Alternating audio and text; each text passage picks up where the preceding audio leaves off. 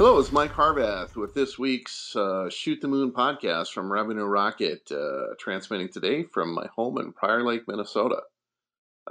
Today, we are going to talk about forecasting in your business. Most business owners that we work with in the IT services space struggle with forecasting and trying to figure out where the heck they're going in the coming years as it relates to both revenue and profit. And there's a variety of different forecasting methodologies you can use. And we're going to unpack some of that today with my partner, Ryan Barnett, who's joining us also from Revenue Rocket. Ryan? Hey, good morning, Mike. Yeah, we've had a number of clients that have really struggled to put a forecast together, and it's understandable when you're in a professional services driven world. It's not necessary. Recurring revenue is a blessing, and it's not as predictive as other. Professional service essentially is not as predictive as other industries that are out there. So, wanted to pick your brain a bit, Mike, here, and understand today, a little bit more about forecasts and what can professional services firms and IT services-based firms do to forecast better. So let's just start out as what is a forecast, Mike? I mean, what is a forecast, and why is a forecast important? Yeah, so, a forecast from our perspective is just a view, an estimate, a best guess estimate into the future. And we think all businesses should try to forecast both their revenue and profit for up to 5 years, even though knowing that those out years may be, a little bit of a stretch, right? No one could have predicted, COVID or, the impact on businesses and the retraction. But based on everything you know today, being able to have a plausible forecast for the next quarter or next year or the coming years is important. There's a lot of constituents that need to know that information, including yourself. Certainly if you can build a forecast, it gives you a guiding guidepost or a guiding light to grow and build the business. And, certainly forecasts should not be guesses. They should be built on some sort of plausible methodology.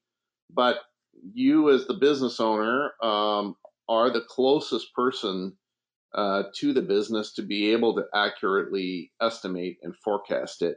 A lot of constituents or advisors that you might have, like bankers and strategy advisors and even potentially M&A advisors, are going to ask for these forecasts. And I think instead of staring at a blank sheet, which we find a lot of folks do, it's best to try to maintain those forecasts on a go-forward basis.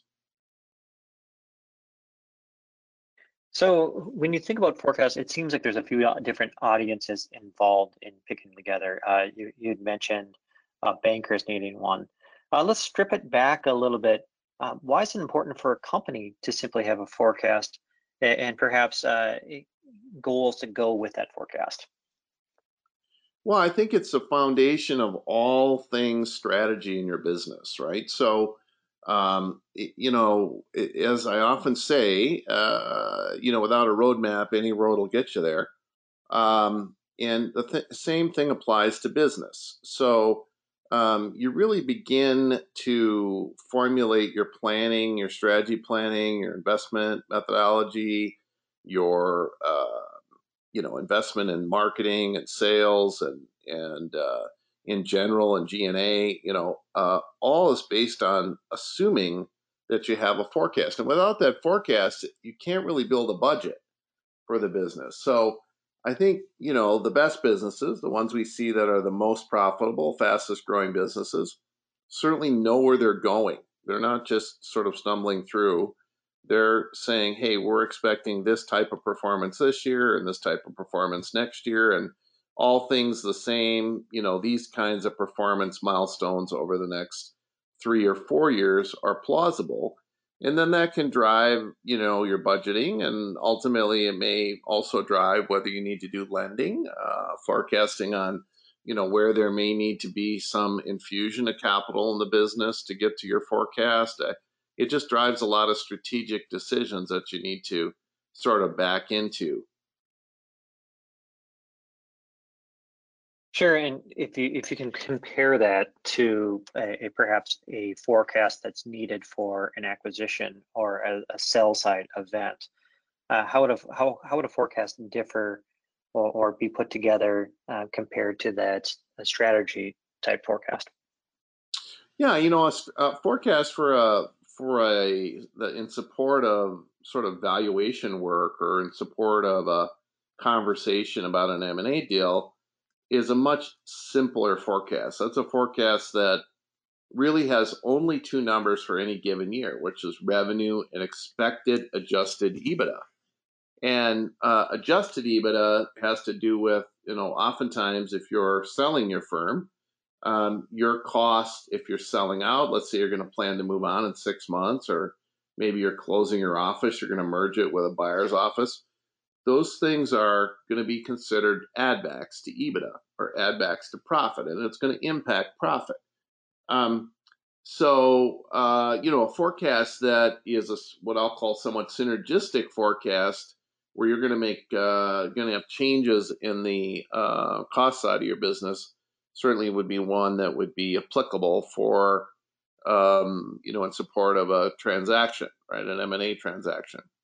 That I compare and contrast that to a forecast just you might have from an ongoing basis.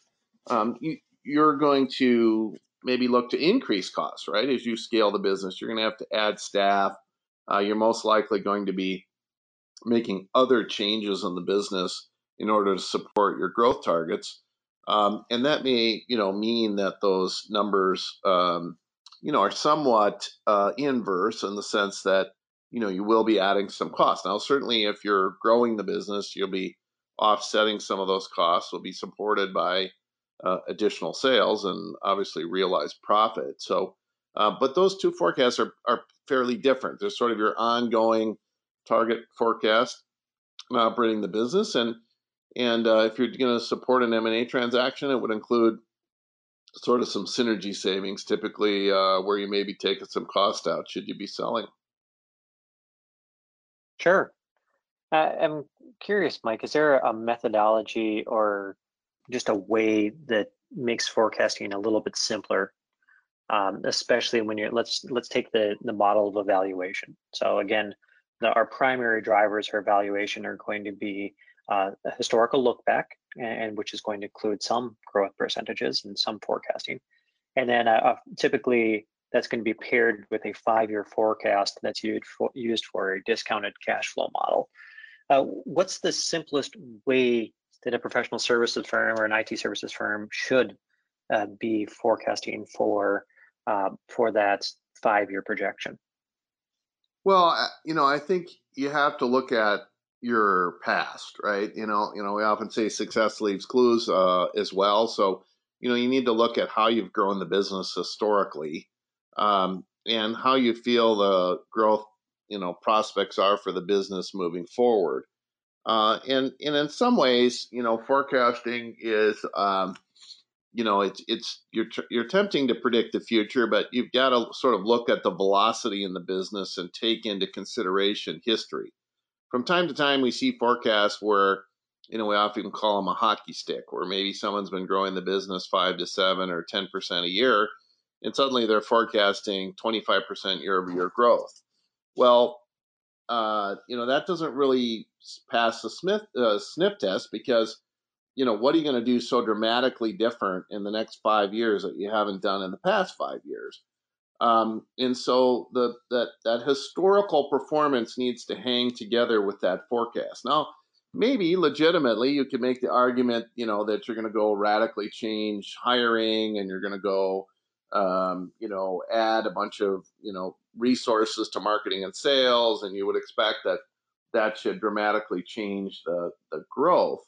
However, it's not proven. It's simply a theory. And oftentimes, if a buyer looks at that, they're going to say, well, maybe not so much, because you certainly haven't proven it. Now, if in the last year or two you've had accelerated growth and you feel that's sustainable, you certainly could, build upon that as well. But I think you have to really begin by looking at history and the growth trajectory of the business, as an indicator of what you're going to do in the future. And could you accelerate it more with additional investment? Certainly, but you're going to have to be able to make that business case.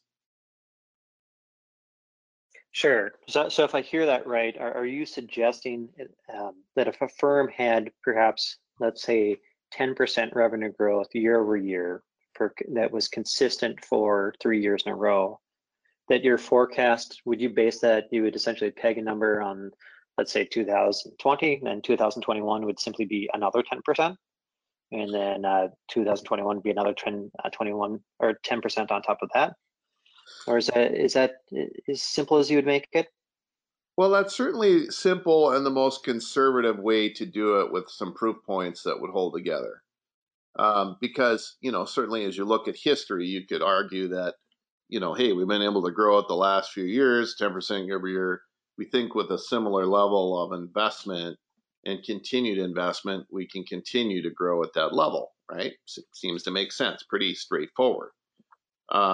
I think it's a much harder sell, frankly, or a business case to be made that you're going to dramatically increase growth if in the most recent years in the past you haven't either been growing or haven't been growing at that rate.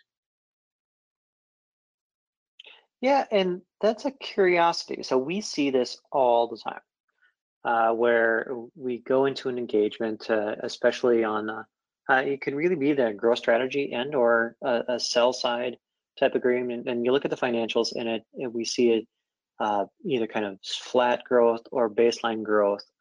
But when they put the forecast on paper, for certain 2023 is going to be the best year ever, and you were expecting 60% growth.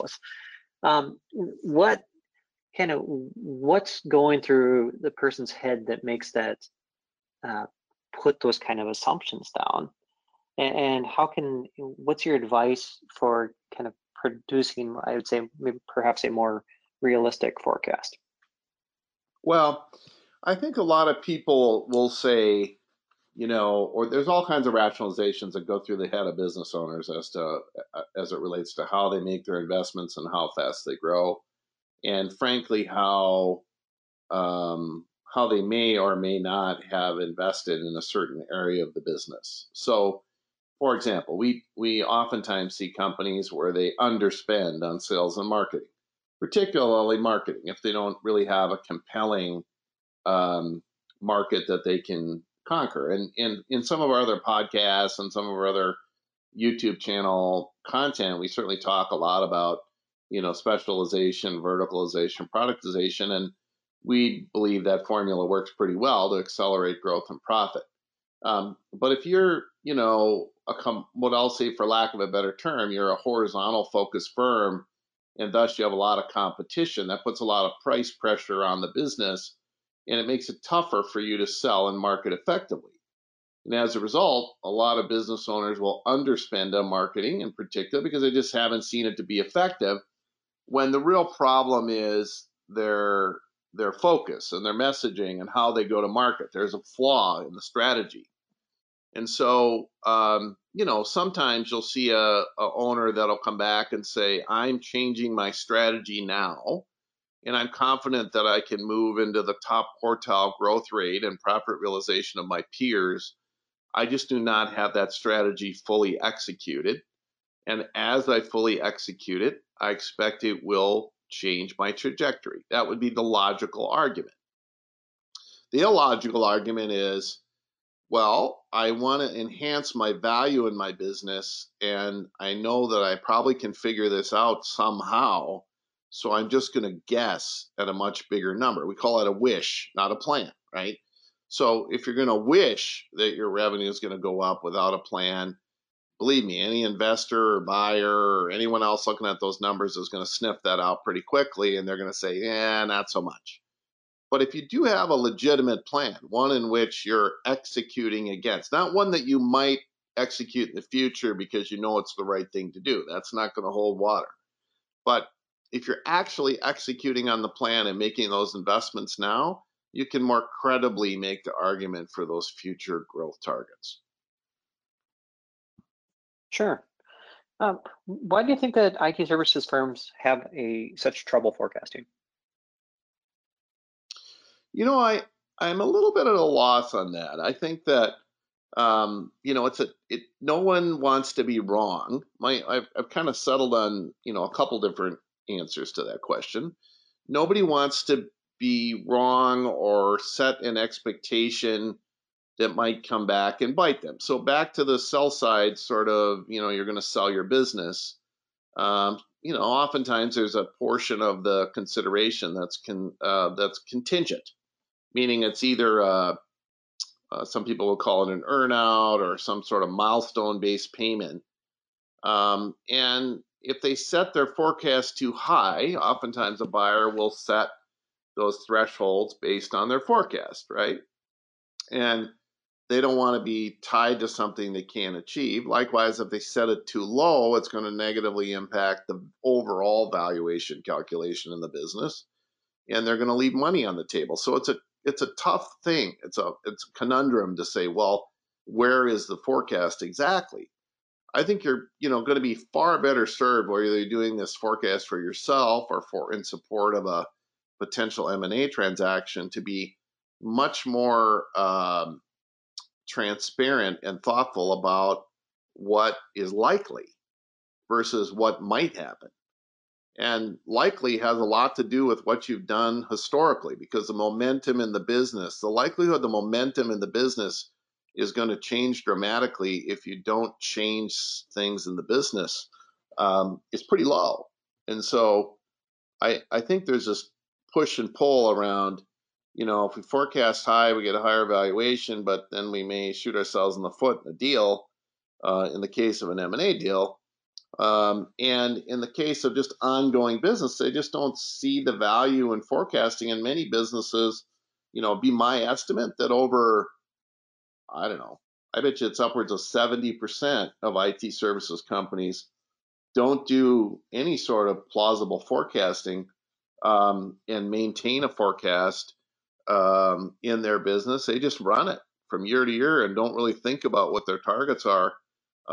We think that's a pretty big mistake, and they should have at least a baseline forecast for running the business that they could turn to in the event someone had interest in buying their business, and begin to think about what changes might need to be made on the profit line in support of that. But it's certainly an area that a lot of people struggle with, and I kind of flit around from idea to idea as to why it is, but almost every time we ask for a forecast from a client, they have to spend quite a few cycles working on it. Sure. And I can understand why, partially because the IT services business tends to be a bit either sawtooth in nature. It seems like there's cycles of selling followed by cycles of delivery, and you're taking your eye off the respective ball each time there. And it's also that there's just some lumpiness within the type of projects that are being executed. Do you have any advice to companies on how to build a forecast, any kind of forecasting models? For example, looking at an average sale price of a deal or deal types, or perhaps starting with a baseline of recurring revenue and then adding on some professional services work on top of that, or even your average sale price times the number of reps and times the number of deals you expect. What kind of methods have you used in the past that you've seen have been historically better than others? Or what's your general attitude on methodologies for forecasts? Well, I think the easiest methodology certainly comes from history, right? Like we talked about before. But I think it further has to be vetted in a deep analysis of sort of the average value, sort of client value, over what period of time. And then it kind of comes back to leads versus conversion of leads to customers, ultimately, which leads to, expected realized revenue. Managing that revenue profitably is much more of a function of how you built the business. But it certainly would be important to focus on, I think, more of a conversion rate, sort of average client value perspective, because I think, if businesses are running well, they should know those numbers, right? You should be able to pretty effectively look at, here's our inbound leads, or leads in general, depending on how you get them and how many you have. This is how many we typically propose on. This is how many we typically convert. And then based on your efficiency between marketing and sales and delivery, you can begin to have a pretty confident feel for where those numbers are going. It'll also better justify your thinking around accelerated growth, right? So we know there's a pretty strong correlation between increased marketing spend, if it's effective, um, and or growing the sales. We've analyzed this for a long time. Best in class companies typically spend about 2%, maybe up to 4% of revenue on marketing. And these are guys that are growing at a pretty significant rate. Now, they can't just spend it willy nilly. It's got to be spent, effectively. But it ultimately drives a metrics based analysis of conversions. And with those conversions, I think you can begin to be pretty confident in your growth numbers. And you have to be confident in the numbers, in particular, to build a budget for which you're going to begin to have increased spend, right? So um, I think the challenge in all professional services businesses is, you have to have the folks to do the work, and when do you make the investment in those folks so you can capitalize on an increased velocity in sales? And really, the only way to do that is to have, a strong correlation between your sort of marketing and sales velocity and the hiring sort of pipeline to feed that. So it's kind of a long answer, but I think in the end, what we found is to be most effective for us, frankly, and for our clients, is to sort of try to connect the dots between sort of lead gen to sales to average customer value over what period of time, and then I think you can come to a pretty solid forecast. Sure. We've been focusing a lot on the profit and the revenue of forecasting here. You use a quote oftentimes of never confuse sales with delivery.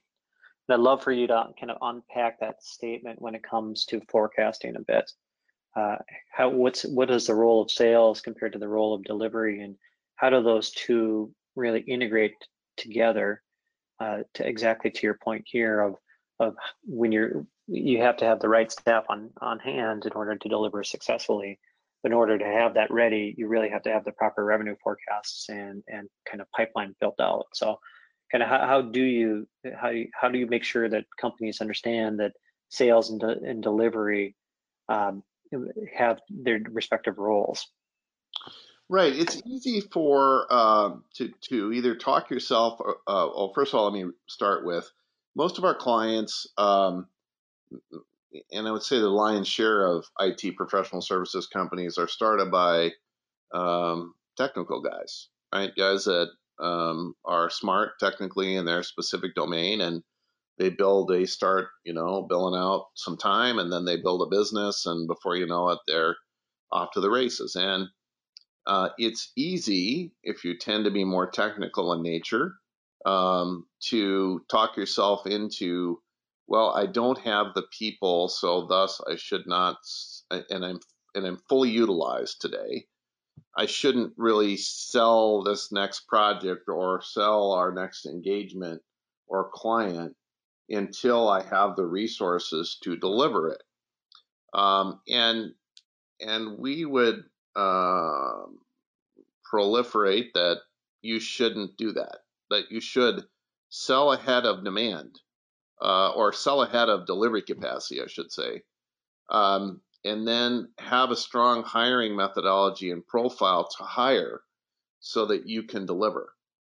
Because you can always schedule that delivery start date out a month or two or three, if needed. And I think if you can forecast revenue effectively, you can then forecast your hiring needs pretty effectively. and then hire accordingly. But you should hire. You should not necessarily hire ahead of demand. I'm not saying it's always a bad idea, but we've seen many firms get in trouble over the years with the philosophy that, we have to hire all these guys so we can go sell an engagement, because you just don't know how long it will be before you're in the sweet spot of utilization on those teams, or realization in the case of a managed service provider. And being able to be smart about having that contract in hand before you're fully onboarding staff, so that you don't have an upside down or lopsided bench, which causes you to lose money, is pretty important. Sure, that makes sense. I've got kind of that's all really the questions I had today. I just wanted to wrap this up a bit. Again, Mike, just go back when you're projecting a forecast. Why is it critically important, and what's the simplest way to do it? If you just sum that all up, we can put a bow on it. Yeah, I think the easiest way to do it if you're contemplating an M&A transaction is to look at history, have a good business case for why or you're going to grow the business at a certain velocity in the future, and focus on revenue. So let's say you've been growing the business 10% per year in revenue, and you're not really making fundamental changes in the business. The easiest thing to do is to keep growing at 10%. Look at your average profit percentage over the last 5 years and apply that to the forecast on a go-forward basis. And if you make no changes in the business, most likely that's where you're going to land. Now, if you're making fundamental changes in the business, aka you're changing your strategy, then you can expect an outcome that's also changed, and you can begin to forecast differently. But you have to have a lot of confidence in the fact that those changes are going to net those kinds of results, and they may include things like the strategy changes and the additional hiring that we talked about before, additional spend. And in that case, you can sort of index the growth rate on the revenue side, and then look at what the impact will be on the profit side. For example, if you have an opportunity to have higher utilization through that additional growth, get more efficiency out of your team, then you could certainly forecast a higher profit as well. If you feel it's going to be about the same sort of staffing mix and utilization, even though it's higher revenue, then forecast the profit that your existing business is producing moving forward. And then you come to a number that you're comfortable with. And I think what's most important is that that you as the business owner have the closest view, or what I would consider the best view of what you feel is possible in the business. And you need to be able to have confidence that you're putting together a forecast that will allow you to achieve those numbers. Now, it doesn't mean sandbag and put a lower number just so you can exceed the number. I think you have to be very earnest about your comfort, be comfortable about what your forecast should be. There's a couple schools of thought also on, should you have a stretch forecast or a stretch goal? I think those are fine, but you need to understand you got to have some sort of path to reach them. You can't just say, yep, we're going to grow revenue 50% a year for the next 5 years. I don't quite know how I'm going to do it, but I'm going to do it. Well, there's some value in that thinking, but it shouldn't make your official forecast, right? It could be a shadow forecast, or it could be what we call the stretch goal or the outside goal. Some of our clients forecast, sort of a minimum target, a most likely target, and a stretch goal. So they'll do all three, in assuming different levels of investment or economic conditions. That's certainly another approach. But the easiest approach, as I mentioned before, is to look at history, extrapolate it out, and begin to be able to have a strong justification for that growth rate. Sure, and I'd like to add, just stealing from George Patton, a good plan violently executed now is better than a perfect plan executed at some definite time in the future. So it just encourage anyone that's looking at a forecast today, put it on paper today and refine it as you go forward, compared to consternating for the absolute perfect forecast. We cannot predict the future. So things like COVID were a great example of how forecasts can be completely upended. So much better today than to get a plan out there than to think about it for too long. Agreed. Well, great, Ryan. I appreciate the time. It's time to wrap up this podcast and tie a ribbon on it. Again, I encourage you all to, we've had a variety of these podcasts that have come out on a variety of topics. Certainly be looking for us on Spotify and iTunes, and as well as consume our YouTube channel, which you can find at Revenue Rocket. And with that, we'll tie it out. Thanks a lot, and we'll talk to you next week.